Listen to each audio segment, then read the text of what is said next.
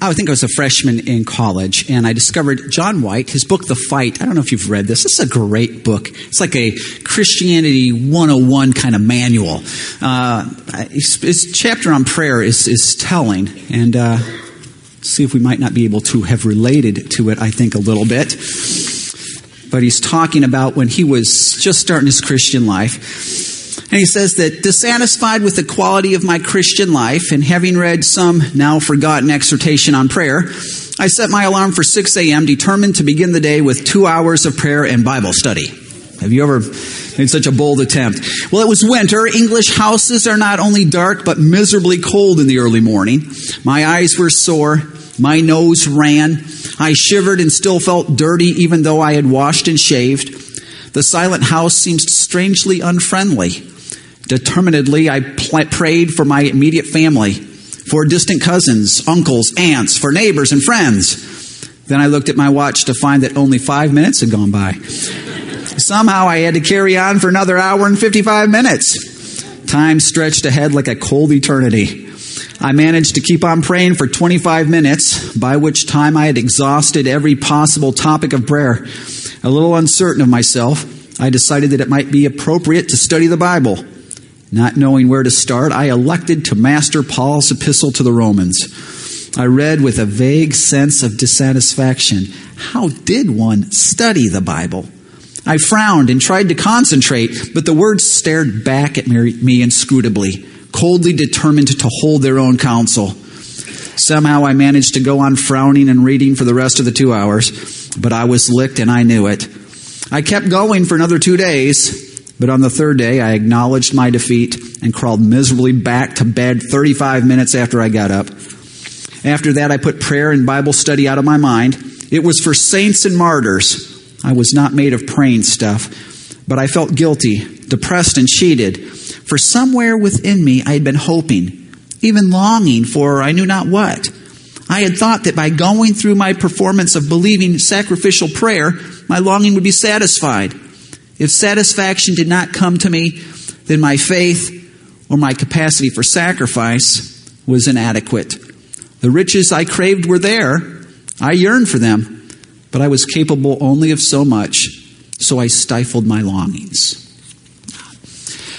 You know, I don't know about you, that's pretty common. I have discovered those who've walked with the Lord for some time, that's normal. But you would think it shouldn't be normal. Should it? I mean, if we were created in God's image to know Him, and then if we've come to know Him through Jesus and we've been filled with the Holy Spirit, oh my goodness, prayer should be like the highlight of the day, right? It should be like, man, yes, prayer is something that we look forward to, something that's fun. But anyone who mentions fun and prayer in the same sentence, we suspect their theology right away. Something's wrong. Because we know experientially prayer is often one of these things you try to avoid. When it comes to our mind, yeah, I'll do that as soon as I do this thing over here. This is how we live our life. And then at the end of the day, we're filled with a little bit of regret. Oh, I didn't get to pray today, just too busy. And the next day repeats the pattern. And the next day, and the next day, and the next day. Prayer ends up being something we try to avoid. Why? Should it be this way? In Luke 11, one day Jesus' disciples came to him and they said, Lord, would you teach us to pray? Now, Jesus' disciples were prayers. They were religious people. They were Jews, for crying out loud. They prayed at 9 in the morning, at noon, and at 3 in the afternoon. And when they prayed, they most probably prayed prescribed prayers that were written out for them or that they had to memorize in synagogue or temple because they were written by the rabbis so they wouldn't say it wrong because they didn't want to say it wrong. And so they prayed, but then they saw Jesus praying. And Jesus, for crying out loud, you sneak away to pray. I mean, you don't just do it at the prescribed times. You go off at other times. And you need to know, Jesus, we followed you just to check. And it looks like you're enjoying this. And it looks like you're actually talking with heaven. And you get this idea when we watch you that maybe your time here on earth, on the horizontal, is kind of like an assignment. And so you go back to the vertical to get your assignment, your tasks. And maybe you're like E.T., you just want to call home and you go back just to hang out with friends and a different life, one that we don't know anything about. So Jesus, would you teach us to pray? We have to know that what they're asking here is they're not asking, give us a formula, give us something that we can say in church when they say stand up and pray the Lord's Prayer. Give us that. They're not asking for that. Teach us how to live. Teach us how to live our lives on this vertical plane, because our life's just on the horizontal plane. And we try. We're religious and all. But it's not like you. So would you teach us? And Jesus says, yeah, I'll teach you, which is amazing to me. Now let me back to last week. We said that part of our assignment, remember this, was to pray every day. You don't remember this? Okay, that's right. To pray every day, what the disciples prayed, Lord, would you teach me to pray? But let me get real personal for a second. If you knew that Jesus is not going to teach you how to do 5 minutes over here or 30 minutes here or have a sweet hour of prayer or go fasting once in a while. That's not what he's thinking. If you know that he's going to teach you something radical, life change, and we're talking a shift in all kinds of stuff, and it was going to change who you were if you applied this, would you still ask him? Would you still want it? I mean, asking, right, it's not our words. Oh, give me. It's the depth of our heart. One time someone came to Aristotle and said, hey, could you teach me the truth? And he was blowing him off. Yeah, okay, right. He kept walking away. And this guy kept coming to him. Teach me the truth. And Aristotle finally said, okay, come with me. So they go down to the river and they walk into the river, and Aristotle grabs this guy and holds him under and keeps him under. And the guy's, wow, he's finally, he doesn't look like he's going to let him up. And this guy's panicking and frantic. And finally, the last second, Aristotle pulls this guy up. And the guy's coughing and gagging and spitting. And Aristotle looks at him and says, when you want truth as bad as you want air, come talk to me. I think Jesus might say, yeah, you say, teach me to pray. Teach me. But would you be willing to say this? Lord, teach me to pray. And if you do, I promise you, I'm going to do everything in my life to alter anything I need to alter to do that. I mean, if you teach me how to live on that horizontal, on that vertical plane, not just a horizontal plane, I'm going to change. I will do. I'm not going to say I'm too old. You can't teach an old dog new tricks. I'm not going to say I'm too young. I'm going to deal with that when I get older. I'm not going to say I'm middle-aged. I'm just too busy. I just want a sermon. It's all. And I don't even know. I'm so sure I want that. You know, no. I will change. I will do. Are you there this morning? Because it's so interesting to me that the disciples came to him to say, would you teach us? I think he wants to teach, but he's only going to teach folk who are going to go to him and say, you know what? Out of the depth of their heart, I really want to learn this. Would you help me to live radically like you do, Jesus? If that's your prayer, you know what? He's got an answer for you. And so he comes. Now, most of us have the Lord's Prayer memorized, right? And you have to, if you're going to, in the Christian circles, because you're never sure when somebody's going to say, let's all quote the Lord's Prayer, stand up. And if you don't know it, you're going to look bad, right? So you memorize these things early on. We do. So we know it. And if you, by the way, if that ever happens, you just stand up and kind of mouth watermelon, I was told. And it looks like you know what you're talking about. So but do we really know it? That's the question. It's an important question, because Jesus was not giving us a formula. He wasn't giving us something to recite. It's okay if we recite it. But we know that that's not what he was doing, because in Luke 11, he gives this in Matthew 6, and he gives this again in Luke 11, but different kind of words. I'm thinking that if he was just giving us an exact thing we're supposed to recite, he would at least get it right when he said it again later on. But he didn't. He said, change some stuff, left some stuff out. Also, here in Matthew 6, Jesus says, this is how you should pray. He doesn't say this is what you should pray. This is how you should pray. And then he goes into the Lord's Prayer and he says, okay, this is how you need to start. Our Father in heaven, hallowed be your name. If you weren't here last week, let me encourage you to get the CD, because we talked about this. And this idea of starting with Father is huge. I mean, this is scandalous because we don't have any Jewish prayer until the 10th century where they actually addressed God as Father. To address God as Father was sacrilegious. I mean, it's like blasphemy. He's almighty, eternal, infinite, omnipresent. You don't address him as Father. They wouldn't do it. So when Jesus looked at these very Jewish disciples and said, when you want to pray, this is how you address him. Father. I mean, just that had to be a jaw dropper. And there's a context there. We can't miss the context. This again, we went over this last week. In verse 7, it says, and when you pray, do not keep on babbling like the pagans, for they think that they will be heard because of their many words. Do not be like them, for your Father knows what you need before you ask him. And remember, Jesus here is not trying to get folk who don't pray to start praying. Come on, guys, keep going. It's just a little bit. Start with a minute a day. He's not doing. He's taking guys who pray a lot. But they might not understand exactly what prayer is. Their basis, and this is the difference, their basis for praying is their many words. They're going to be heard because they said it right. Because they've lived right. Because God owes them. Because of their performance. And Jesus comes and he says, you want to learn how to live on a vertical plane? Here's the first thing you got to know. First thing you got to know is that God is your Father. You're not there because of your performance. You're there because of your identity. It's where it's got to start.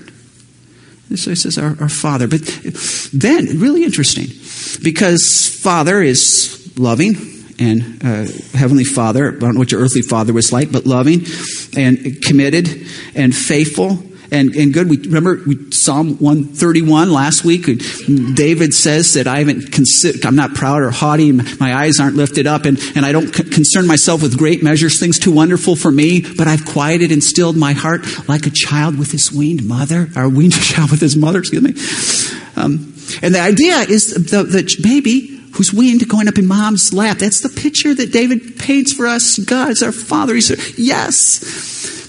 But if you just have that, Father can be sentimentalized a little bit, can't it? It can, if we're not careful, we would never do this intentionally, but we probably know of places where this happens. It can really start to border on blasphemy. Because it's almost like God is just a big, kind, good, sweet teddy bear sort of thing. And so Jesus gives us two words that kind of keeps it in balance. Our Father in heaven. In heaven. The Father talks about the immanence in heaven. Transcendence.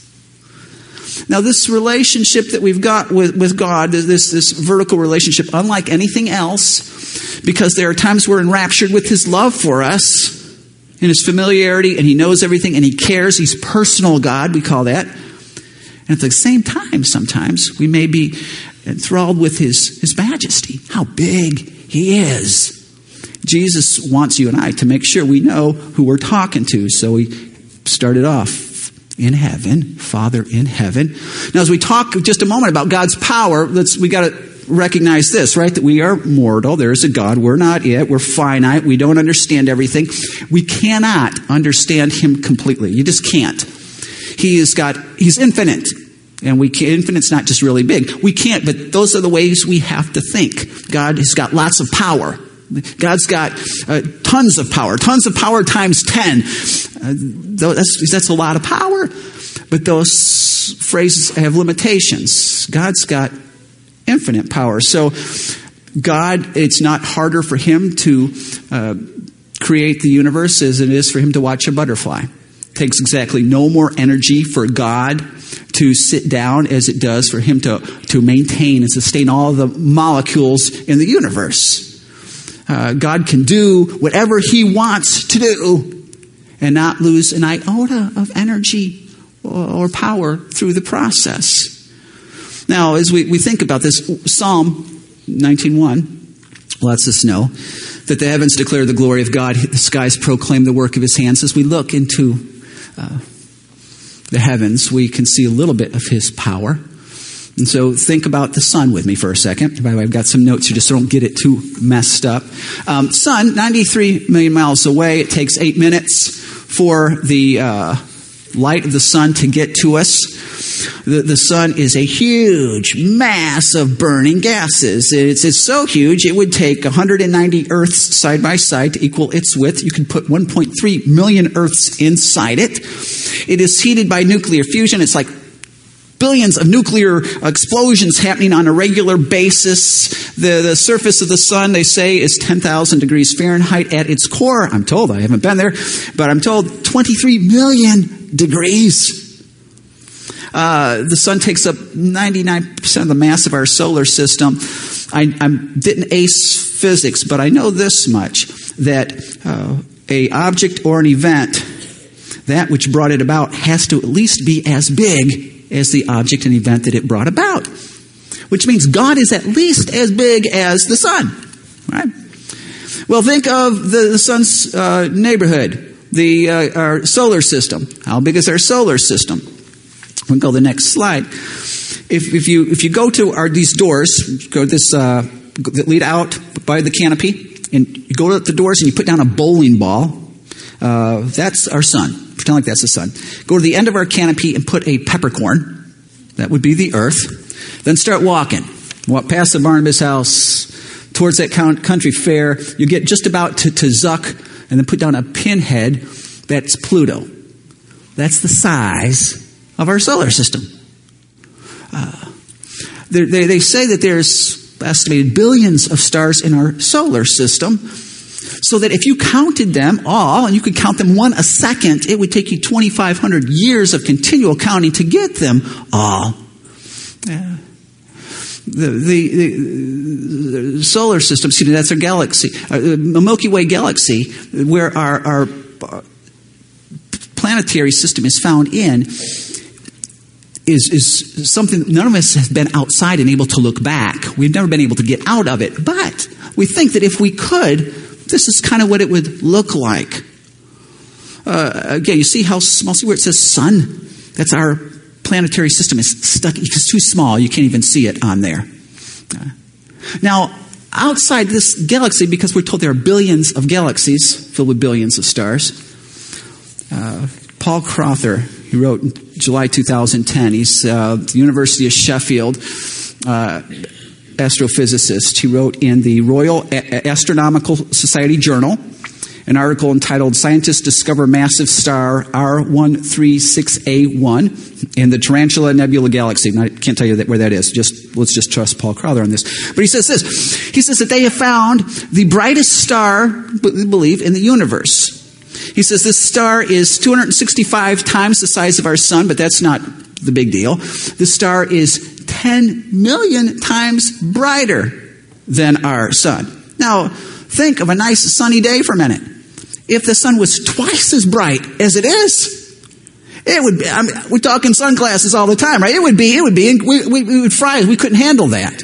And this star is not twice the brightness of our sun. And it's not 10 times the brightness of our sun. And it's not 100 times brighter than our sun. Or 1,000 times brighter than our sun. Or 1,000,000 times brighter than our sun. But 10 million times brighter than the sun. I mean, how can you even envision that? But I know the physics thing.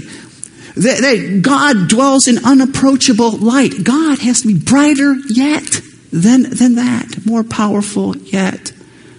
When we look at the universe, we look at what Isaiah said, where he says, God says, to whom will you compare me? Or who is my equal, says the Holy One? Lift up your eyes and look to the heavens. Who created all these? He who brings out the starry hosts one by one and calls them by name. By the way, you name that which you're over, right? Parents name their children. Little girls name their dolls. You name that which you have control over, which you created.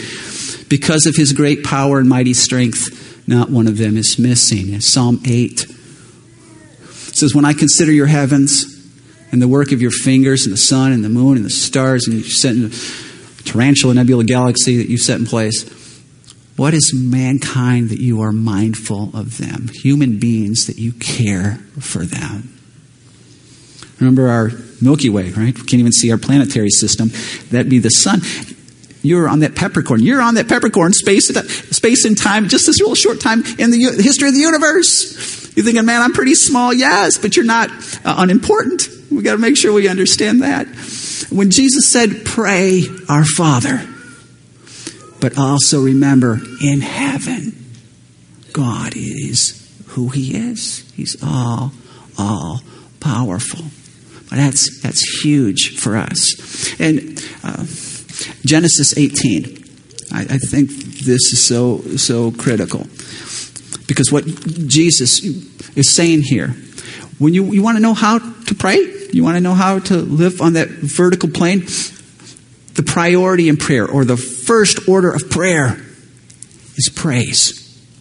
Before you get into the give me this, give me that, before you get into the forgive me this, forgive me that, before you get into the help me this, help me that, the first order is praise. Because if you don't get the praise part right, guess what? You're going to get the requests all wrong. You're going to get the temptation stuff wrong. You're going to get the confession all wrong. It has to start here. Jesus says when you want to learn about living on that vertical plane, it's got to start with praise. With the hallowed be thy name. And so Abraham in Genesis 18, God is the guy who's in charge of all the universe, right? God who's holding everything together, condescends in a huge way. He comes to earth.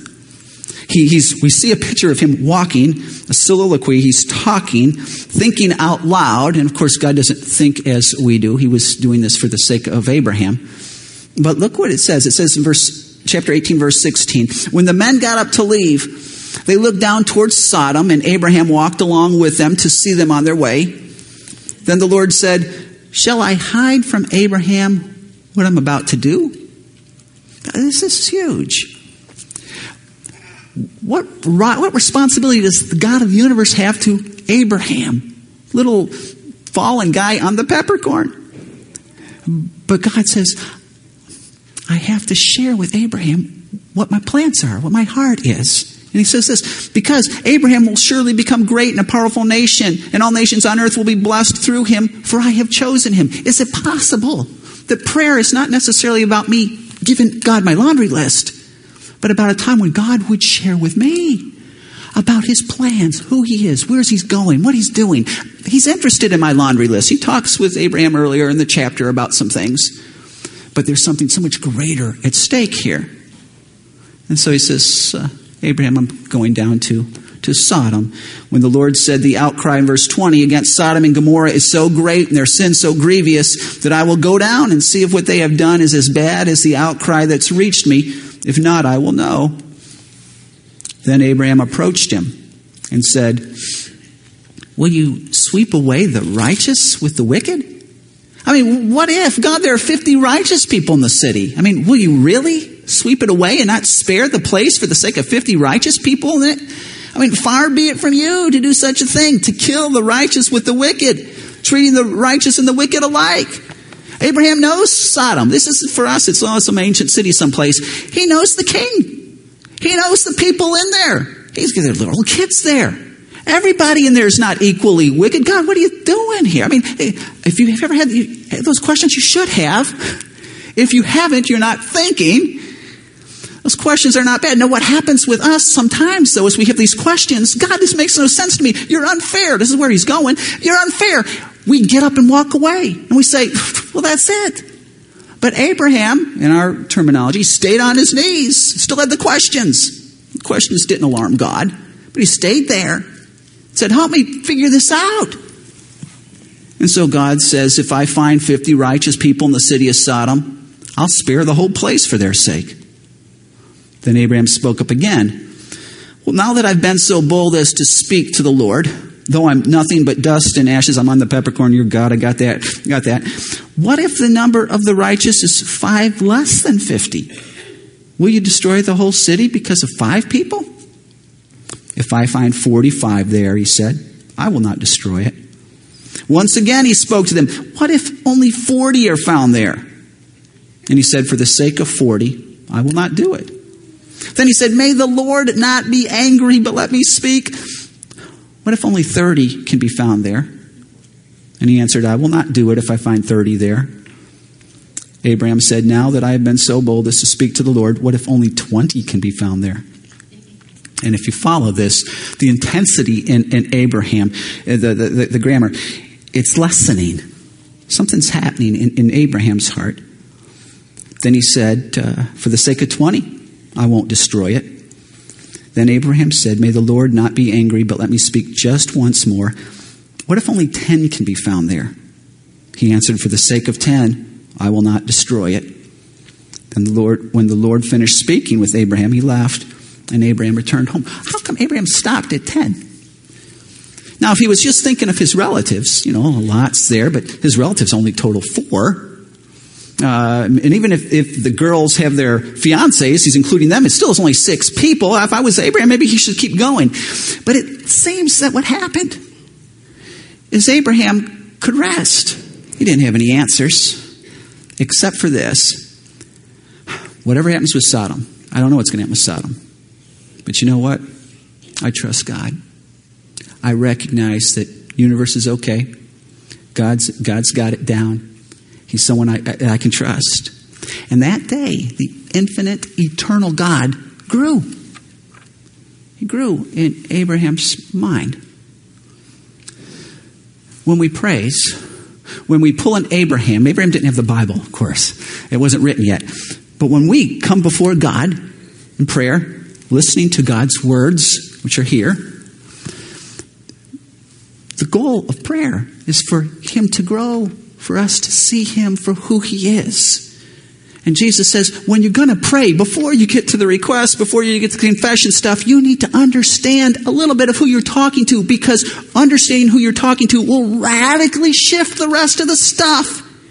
And if you don't know who you're talking to, you're going to come anxious, and then you're going to leave even more anxious. You're going to come asking for the wrong things and guilted out with your own sin and feeling so horrifically bad, and leave feeling horrifically bad. Nothing was really accomplished with this. You have to stop, Jesus says. If you want vertical relationship, you have to start any prayer with an understanding of who he is. You need to start that relationship there. I think of Chronicles of Narnia. Remember this? When the Pensy children get back into Narnia, and Lucy sees Aslan, and she says, oh, Aslan, my, how you've grown. And Aslan says, oh, dear child, it is not I who have grown, but you. And each year as you grow, I will look to you larger and larger. As we are with him in prayer in his word, God will enlarge. I don't care who you are in this room. You have got a twisted view of God on one level or the other. None of us have nailed it. None of us have perfect sanctification in our understanding of God. We can grow here. And as we grow in our understanding of him, that's going to radically alter and affect our prayer life.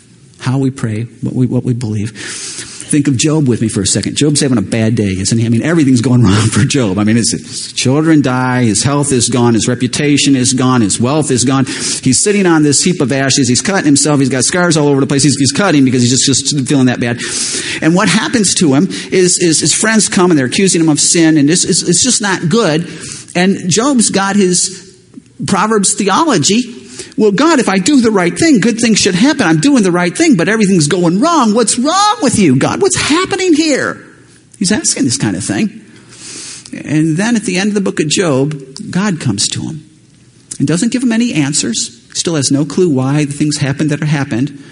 But a huge shift and change happens in Job. Job chapter 42. I don't have this one on the screen, I don't think. It says, then Job replied to the Lord, I know that you can do all things.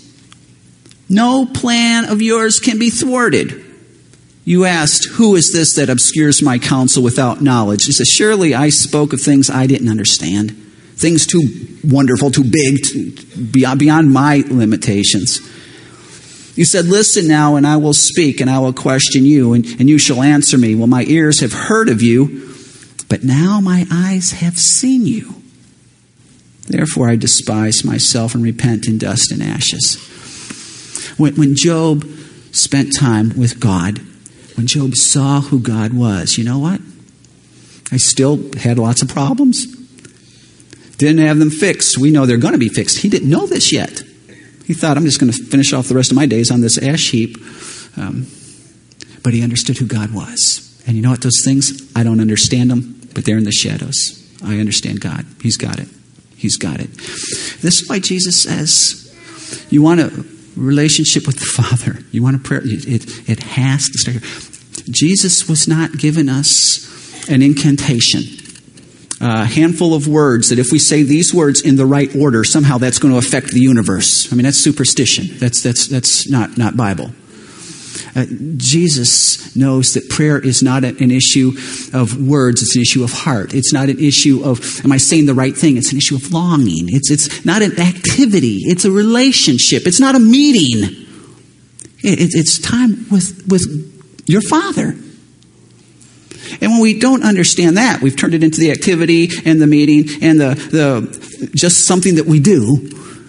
Jesus says, you're missing it. You're doing the pagan thing with prayer. Don't go down that road. And so he gives us the first petition. There's six petitions here. Every one of them's a petition. And the first one, hallowed be thy name. Got to keep in mind, that's a petition. He's not just saying you are holy. He's saying, may you be considered holy. Starts in us, the disciples, in us.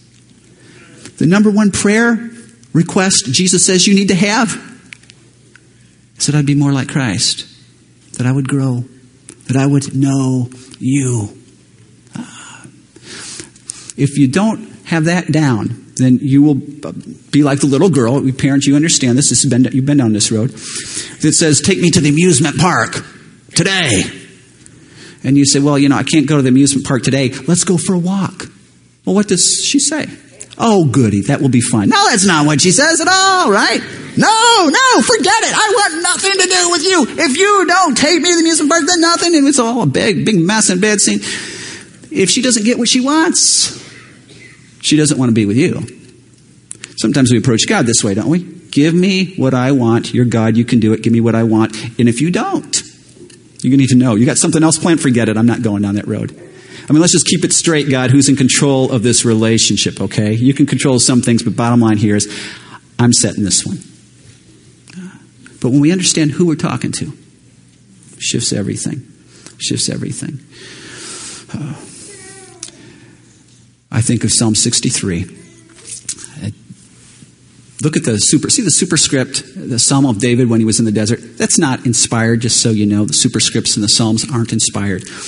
But they go back as far as any of our manuscripts. And they give us insight into what was going on when that psalm was written. Now, look at, David wrote this psalm when he's being chased by King Saul.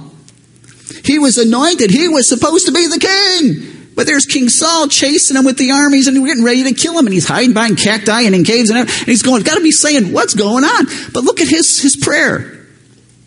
God, you're my God. Earnestly I seek you. I thirst for you with my whole being as in a dry and weary land. I had probably a lot of questions about the kingship. That wasn't number one in David's heart. When he came, first thing was I need to know you more. Let me tell you, if you are feeling really far, you long for him, you can't have enough of him, you thirst for him, and you feel like he's not right here, but you want him more and more, that's a sign that he's probably really close. That's what David was at. That's when we go through our things in life. This is what he's talking about. The next verse says, I've seen you, it's still Psalm 63, in the sanctuary and beheld your power and glory. Because your love is better than life, my lips will glorify you. I'll praise you as long as I live. It's just, his number one prayer isn't fix this desert thing, God. Take care of Saul, Lord. Help me to get, fulfill your promises. Get me on that throne. Would you help me to know you more? And Jesus says, when you pray, the number one request, petition, is may you be bigger, God, in my life. May I understand you more.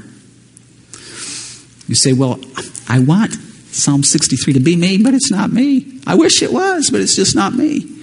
How do we get there? Perhaps if you've had dinner, you know dinner time is coming, and an hour before dinner you go have some ice cream and a couple of cookies. Come time for dinner, you're probably not going to be real hungry. What you need, your body needs, is in the dinner. It's healthy, balanced dinner. But you've had the cookies and the ice cream. Sometimes, for some of us, you know what? We've got cookies in our life. What we need is that relationship with God, what's found in His Word, understanding who He is. But whether our gods are sex or money or prestige or power, and this is how you can tell if one of those is your God. When you're alone, secret, quiet, what do you pray for? What's the first thing that comes to your mind? Because you know what? You do worship. Everybody worships. And as soon as that thing that's most important in your life is threatened, whatever that might be, you can be praying. That's why there are no atheists in the foxhole, right? You are praying. So when you're alone, you're quiet, just you and God. What takes most of your prayer? That's probably what you're worshiping. Jesus says we need to have this spirit. So you're back to, okay, how do I get there? Well, that's why I'm pumped about the ultimate challenge. Because it's not, what it is it's us getting in the Word of God, saying, Jesus, will you show me your identity, your character? He came to reveal God the Father to us. So as we study, I would guess, I know who He is going to grow bigger in us. You know, when I was watching the Olympics a while back, I don't know if you remember the I don't even know the gal's name, Russian figure skater. I couldn't pronounce it if I had it in front of me. But I remember we watched her as a family, and when she got done, you know, our jaws, and we looked at each other, and that was incredible.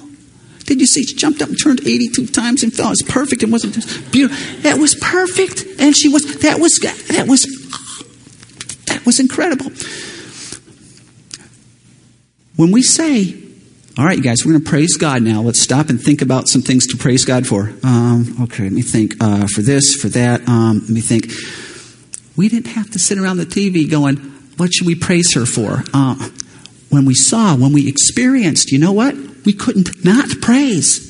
We could not say, this was incredible. Wow. When you know Him through His Word, you know what? You will praise.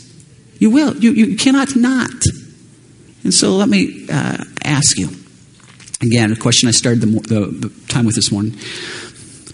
If Jesus came to you now and said, do you really want to learn how to have that vertical communion with the Father? Do you really want that? Because it's going to cost you something. It's going to be a shift in your lifestyle. And I'll teach you if you want, but do you want that? Just between you and God, don't have to answer to us. What would you say? Because if it's like, with a lump in your mouth, Lord, I don't know if I can do this. I promise you, if you show me, I'm going to try. I'm going to give it everything I've got. I think Jesus would say, yeah, okay, let's go. Let's go. As we unpack this Lord's Prayer further the next few weeks, that's the goal for myself, for us, that we raise our level in our communion with our Father. Would you pray with me even now?